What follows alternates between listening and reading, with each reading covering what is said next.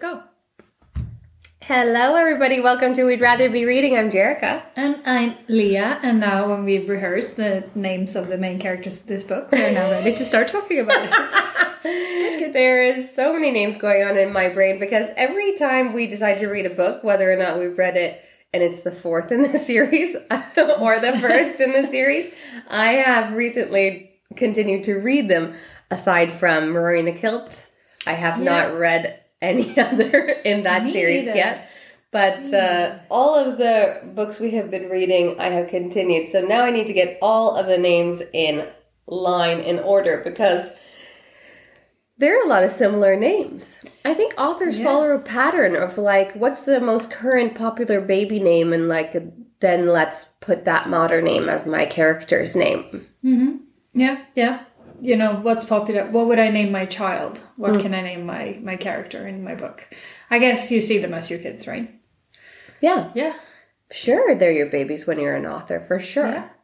But then all of your babies are all named the same in that year, and then readers are getting confused of whose baby is this Garrett, whose baby is that Piper, whose baby is this. They're always called Piper. What is up with the name Piper?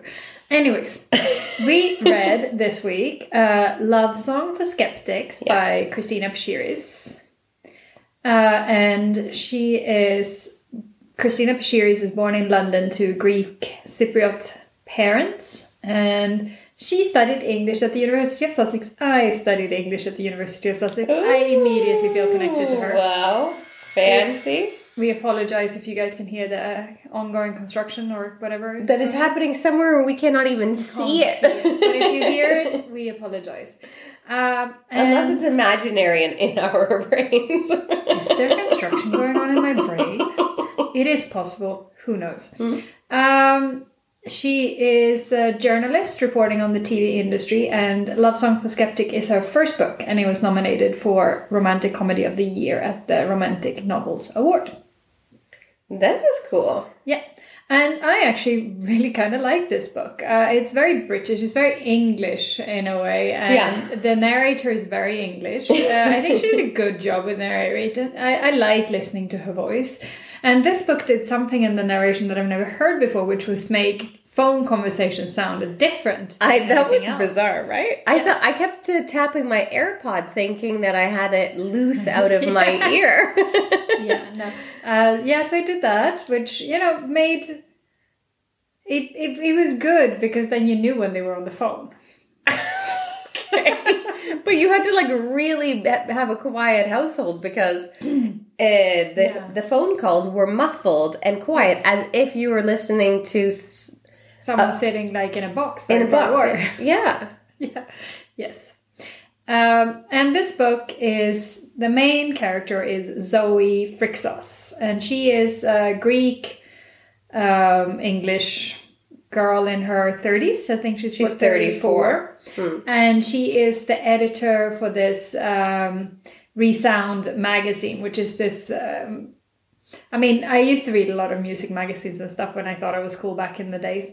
And this would be now one of those... Now you've accepted your uncoolness. I know that I'm not cool.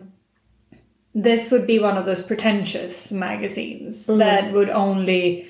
would never highlight anything that's popular. They would go for, indie stuff.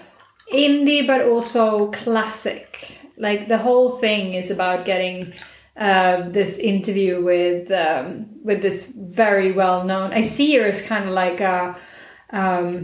what's her face? The main girl of Blondie. Okay. Like a very, very iconic kind of singer that was super popular in 60s, 70s, and then has done very little kind of music-wise since, but is still very, very, very popular. She was coming up in 85, though.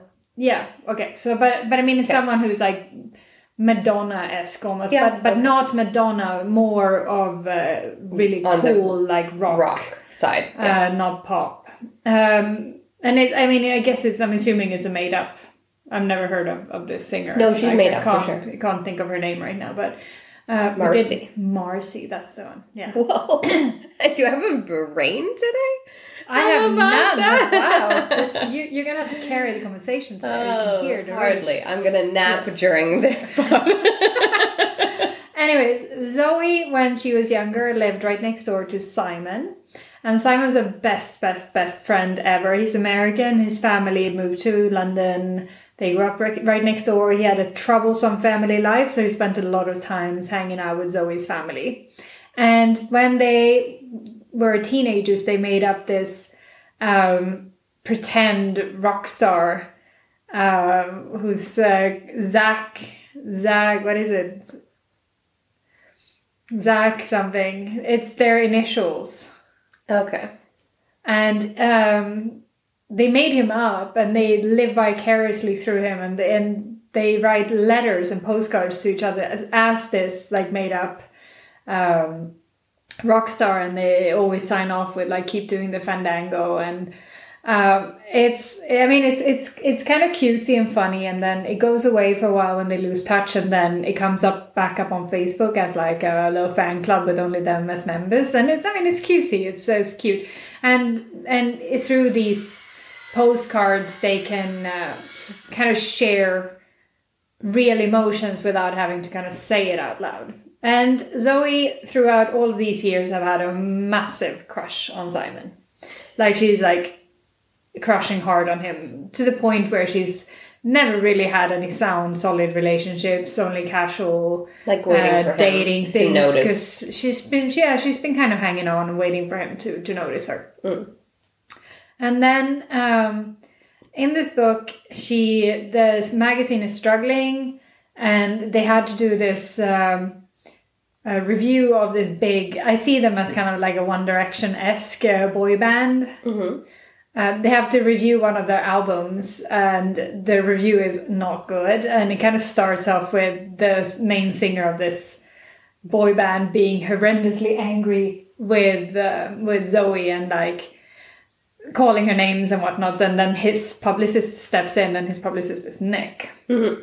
And she immediately takes a disliking to Nick. He is annoying. He gets on her case. He doesn't just let her get away with stuff. And then, lo and behold, it turns out that Nick is also the new publicist for Marcy. And Marcy is like the golden ticket. It's the thing that's going to save the magazine. If they can get an exclusive interview with Marcy, then the magazine will be saved, because they have declining readership numbers, and it peaked a little bit there when the review of the new boy band album came out, but because the review was not good, they don't really want to interview. They don't want to be a magazine that interviews boy band. Like, this is not what they want to do. Mm-hmm. So they really want Marcy, and Nick is now the obstacle in her way, and he's what she needs to get through to get to Marcy. And this is kind of the plot of the whole book. It's a love triangle. Her trying to get to Marcy, and Nick helping her, and then blocking her, and then helping her, and then Simon in the background Simon making mistakes. And I mean, Simon, I hated Simon from the get-go, honestly. Simon's been married, and he's recently divorced. He immediately, as he comes to London, he's like showing interest in Zoe, but then as soon as he shows interest back, he kind of like, let's take it slow, let's not do this. And then there's this woman they went to school with, Jess, who's a singer as well, but she has all of these issues, and he was interested in her. They were like friends, all three of them, but it was mostly Simon and Jess, and any chance he gets, he will go for Jess. Yeah.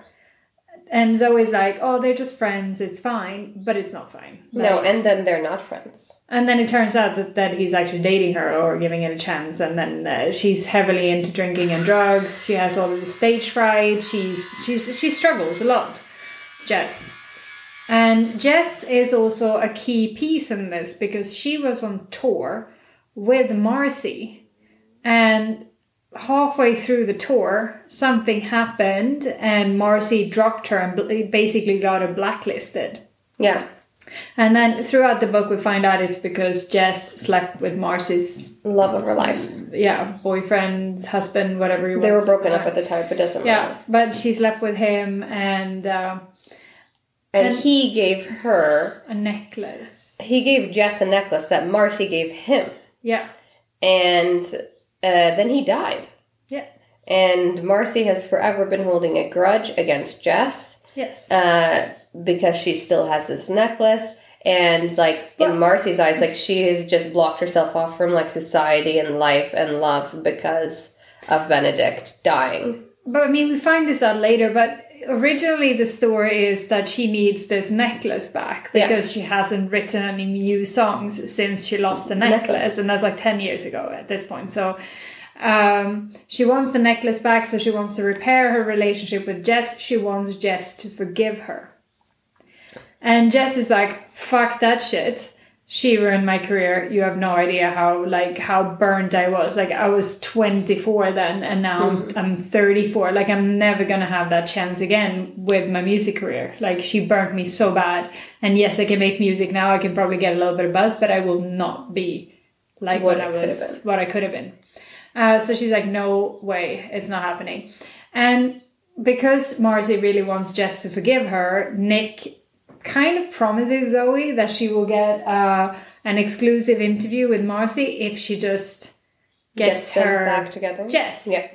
So this puts Zoe in a bit of a difficult situation because then she has to kind of hang out with Simon and Jess, and she has to try to... She's not really friends with Jess. Like, they know each other, but they're not really friends. Kind of they call each other. But... Yeah, but only when she wants something from her. Yeah. Like, they're not... I mean, they went to school together. I guess they're, like, friendly acquaintances kind of thing. They used to belong to the same friend group. And then she finds out after a little while that Simon's been actually dating Jess, and that he just lied to her when he said to take it slow, and that he was like, well, we mutually agreed we wouldn't take this further, which is not at all what he said. And she also realizes more and more that this is just not cool. And then she has Nick, who she's been kind of hanging out with a bit on and off. Like, she kind of calls him and he calls her, and then they have a kiss. Yeah, and then he, like, professes his love for her, like, kind of a little bit out of the blue. Randomly.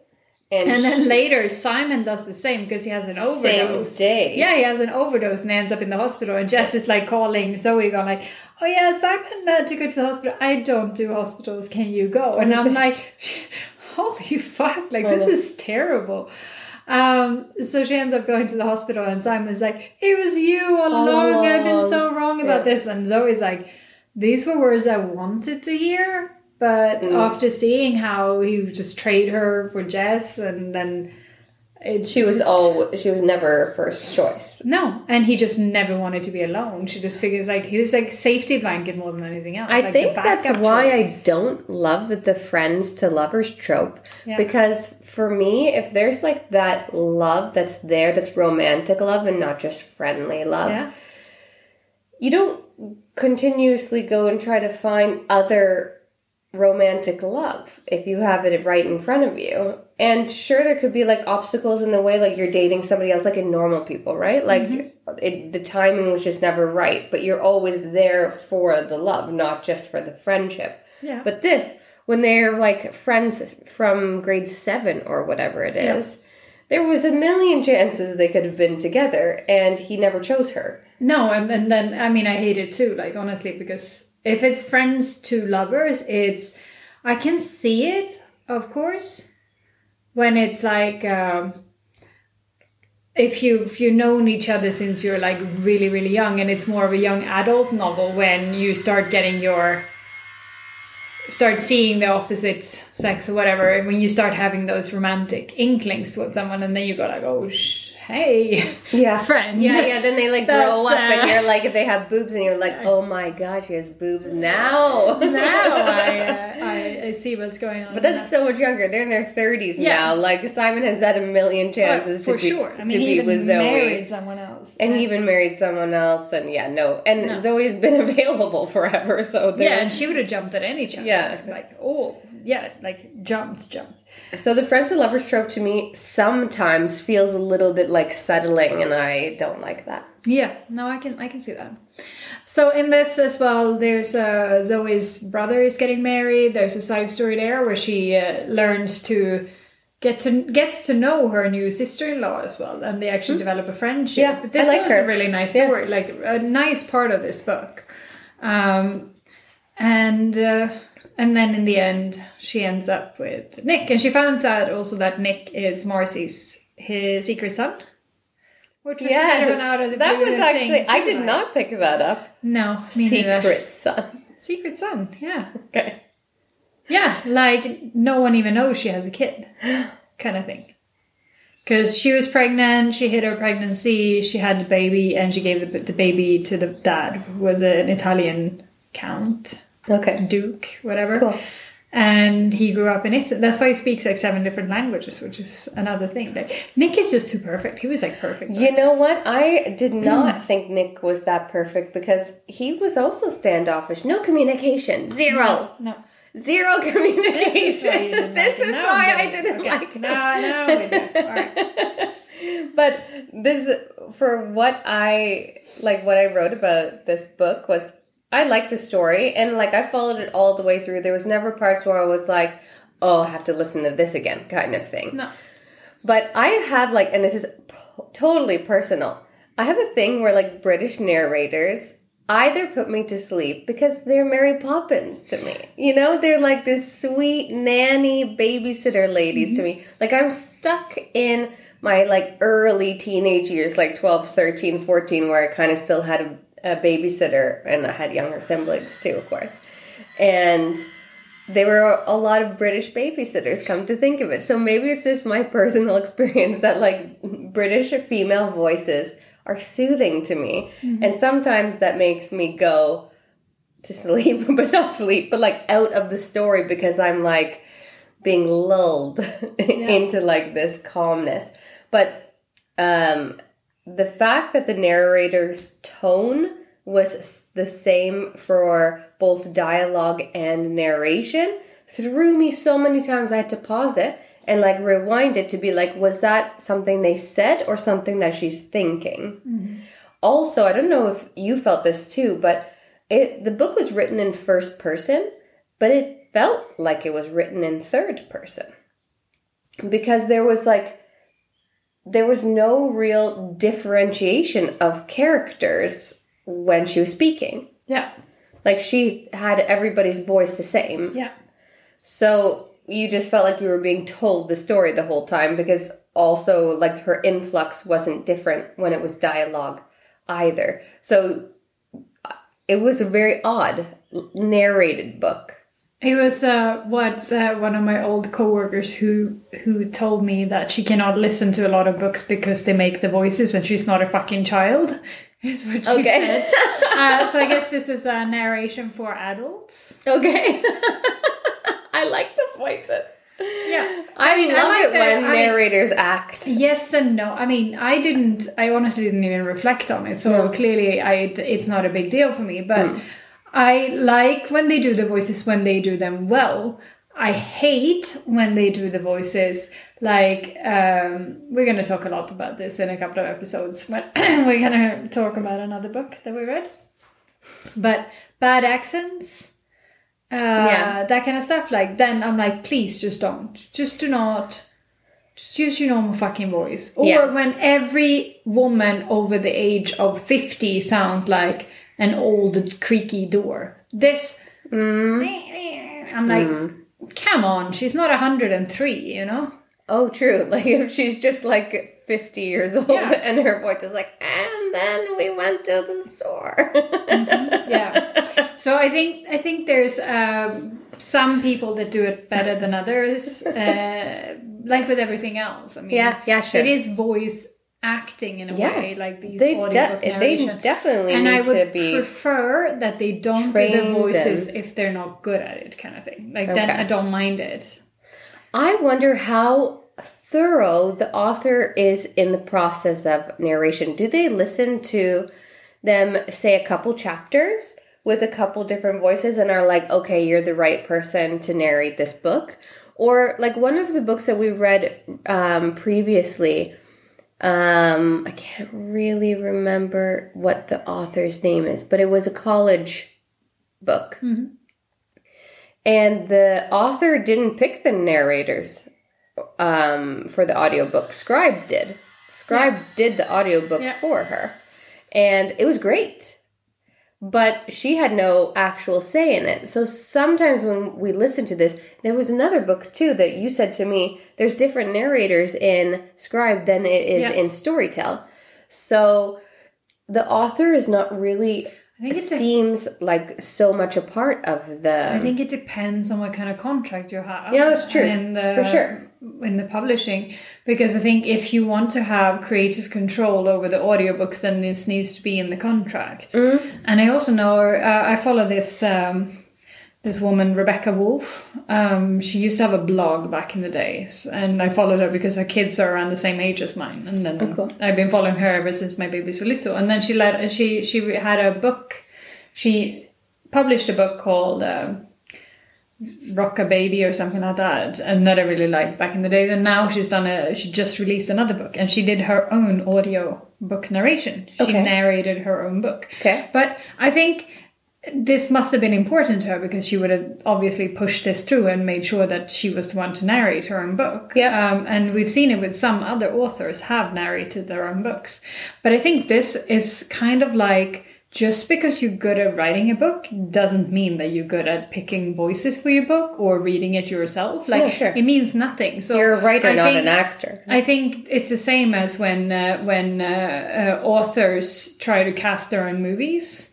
Yeah. Like, you're like, okay, I understand this is the person you see when you write these characters, but this would not be good. Like, these people have no character, like, they have no chemistry with each other. Like, you need so much more than Shadow and Bone. I still can't deal with Zoya and Shadow and Bone. And knowing how much of a bigger role she has throughout the rest of these books, like, I can't... No. How am I going to watch that? That's not Zoya. No. So it's, I mean, just because you're good at one thing doesn't mean, and there's like there's actual real gift and skills to some of these things, like picking the right person and seeing potential and seeing, like I started watching the Conversation with Friends, like the Sally Rooney book, the one that I really liked. It's now a TV show. Okay. Yeah, and the main girl, Frances, that they cast, she's done nothing before this. So to be able to pluck like someone who has done no previous movies, TV show, anything, and to put her as like the main character of this quite high profile, then you need to be good to be able to see what you can do, what this person can bring, and what you can get out of this, how they look on the How was it? Screen. Was she good? I think she's really good. I mean, I haven't watched a lot of it. For giving her a chance, even though she hasn't had any previous experience. Because I think sometimes they often cast based on their previous experience and their popularity and their social media and all this other bullshit that doesn't have really to do with the characters. Exactly. And then I also find that sometimes it's a little bit like when we read too many books narrated by the same people. Yeah. It dilutes the characters in a way, because if they are every popular main character, then you don't really see them as any of them. Yeah. For reals. Yeah.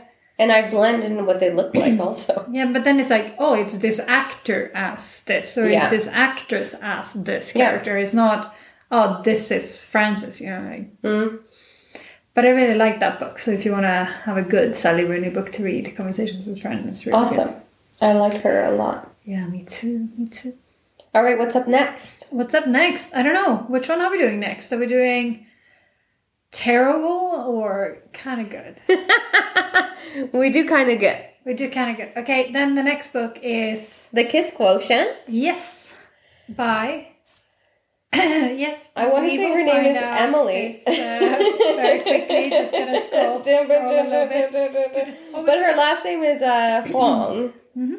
I think it's Emily Huang, but let me double check that, because I just finished reading all three in that series, and I look forward to talking about the first one. It was my favorite. Helen Huang. Super close. Very close. But I also realized we forgot to talk about this cover. Oh, yeah. Love Song for Skeptics. We keep forgetting to talk about the covers. Love Song for Skeptics, a novel by Christina Pschiris. The covers, there's two of them. They're both turquoise. they both have the same exact drawing. So they just put them in different places on these 2 covers. Oh, yeah. I've seen both of them. Yeah. And it's called Love Song for Skeptics. We can also finalize this topic with that, because Zoe listens to a lot of music, and then her brother has like this playlist, and she's like, oh, I love this playlist. What is this? And he's like, oh, it's Love Song for Skeptics. She's like, who made this? Did you make this? There's no way you made this. And he's like, no, you made this. I just named it. Because it's all songs about broken hearts, never finding the one, like all very like good songs about love not working out. Yeah. But love worked out at the end of this book anyways. Yeah, and she chose romance. She chose the right guy of the 2 guys and that she had. I think she will still remain friends with Simon, which I probably would have dumped him, but that's just me. No, I would have too. There was nothing good there, except for history. But that's all we have to say on this. Would you recommend it? Yeah, sure. Yeah, me too. Good job. Yay. Another good debut novel. I'm so impressed by people who write good novels off the bat. Yeah, debut novels also. Yeah. But sometimes they write a gajillion books and then get a publisher, and the publisher chooses the best one to go out with. So Maybe. All right, let's move on to the next. Thanks everyone for listening. We'll see you later. Bye. We'd Rather Be Reading is an original podcast by Jerika Seron and Leah Sanfö. The music for The Penguins, written and performed by David Allred from the album The Transition, courtesy of Erased Tapes. Please check him out on Spotify and check us out on social media. We're on Facebook and Instagram at We'd Rather Be Reading and on Twitter at We'd Rather Read. You can also email us at we'dratherbereadingthepod@gmail.com. Thanks for listening.